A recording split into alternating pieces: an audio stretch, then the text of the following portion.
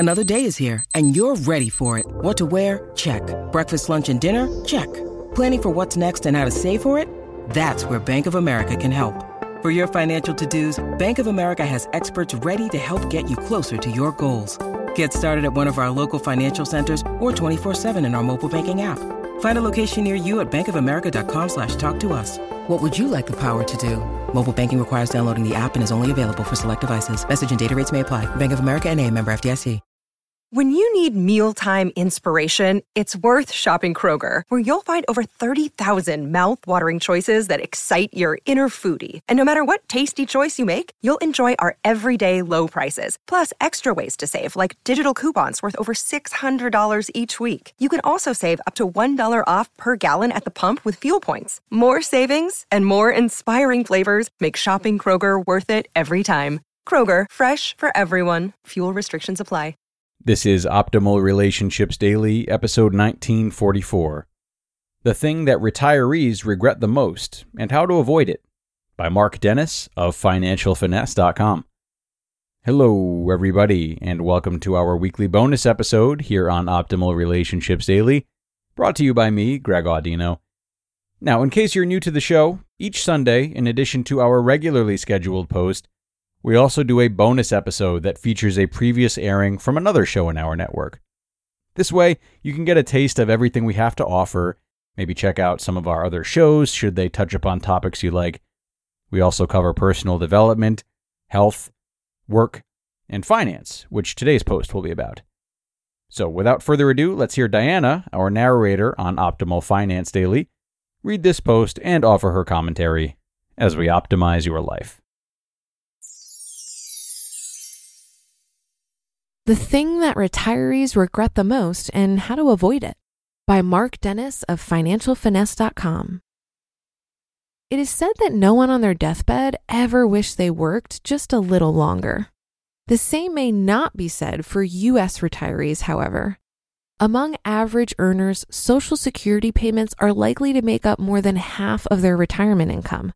The odds seem pretty good that more than a few of them wish they had worked a little longer, or at least waited longer before claiming their Social Security benefits. Maturity and Social Security. As a financial planner, I spend much of my time talking with people about their concerns regarding retirement. One of my favorite questions to ask is, at what age do you plan to claim your Social Security retirement benefit? More often than not, they tell me as soon as I can get it, which is age 62, unless you're a widow or a widower, then it can be as early as 60. While earlier may not always be better, they have plenty of company. As many as 57% of recent retirees choose to claim this benefit prior to full retirement age, locking themselves into a lifetime of 25 to 30% smaller Social Security payments. Claiming your Social Security early may turn out to be one of your biggest regrets in retirement. A recent study conducted by the National Bureau of Economic Research concluded that early Social Security claims are linked to increased likelihood of living in poverty in one's old age. Why do so many people willingly limit themselves to a smaller Social Security payment when they could be receiving so much more by waiting a few more years to claim? Oddly, only about 4% of retirees delay collecting Social Security beyond their full retirement age. Why people retire when they do? The reality is that people retire and claim Social Security retirement benefits for a variety of reasons. A combination of individual circumstances, knowledge, economic conditions, and even personal emotions influence our decisions about retirement. While some factors are largely uncontrollable, two of them, knowledge and emotion, are well within our ability to master. Employers downsize, family members require care, or our own declining health forces us to leave behind the world of work, company benefits, and steady paychecks. Not having sufficient emergency savings or a backup plan for retirement would be regrettable when these unforeseen events happen. What they regret. Our personal economics also can drive retirement decisions. Waiting too late to contribute to a retirement plan can lead us to regret working longer than we expected, hoping our health holds out long enough to catch up, and really regretting things if our health falters. Or carrying large amounts of debt for many years can drag down our ability to save and invest, leading to more retirement regret. The combination of what we do or don't know about retirement can shape our decisions. For example, everyone knows the typical retirement age is 65, right? Or is it 62? Not so fast. The Social Security retirement age for full unreduced benefits has changed. Depending upon your birth year, it may be as late as 67. Accordingly, the age at which you claim Social Security can make a significant difference on your retirement lifestyle. Getting in touch with your emotions. As you might imagine, emotions, positive and negative, also play a role in making regret-free retirement decisions. For example, the mere fact that Social Security is available at age 62, though reduced by 25 to 30%, can influence how we feel about working at that point. Work may suddenly seem optional. We now have a guaranteed way to receive money without working, which appears to encourage earlier retirement. As with most major decisions, though, letting our emotions be our primary retirement guide can lead to more regrets later.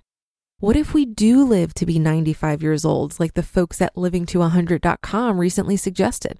Do I want to be stuck with the smallest possible Social Security check for 30 years? No regrets.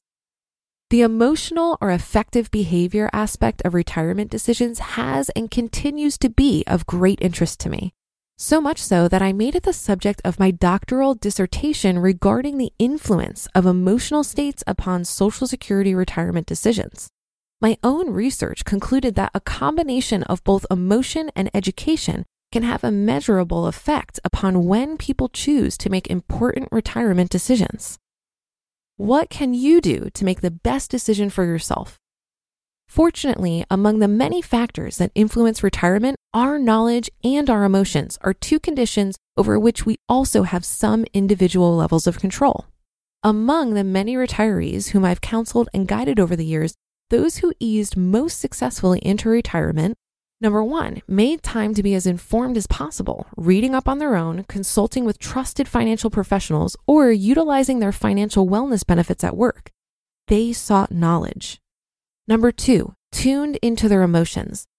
I'm not going to get all touchy-feely, but it's critical to recognize when our feelings begin to overshadow our logic and lead us down decisional paths that may not be in our best long-term interest. The American Psychological Association encourages people to consider their psychological portfolios along with their financial portfolios when preparing for retirement.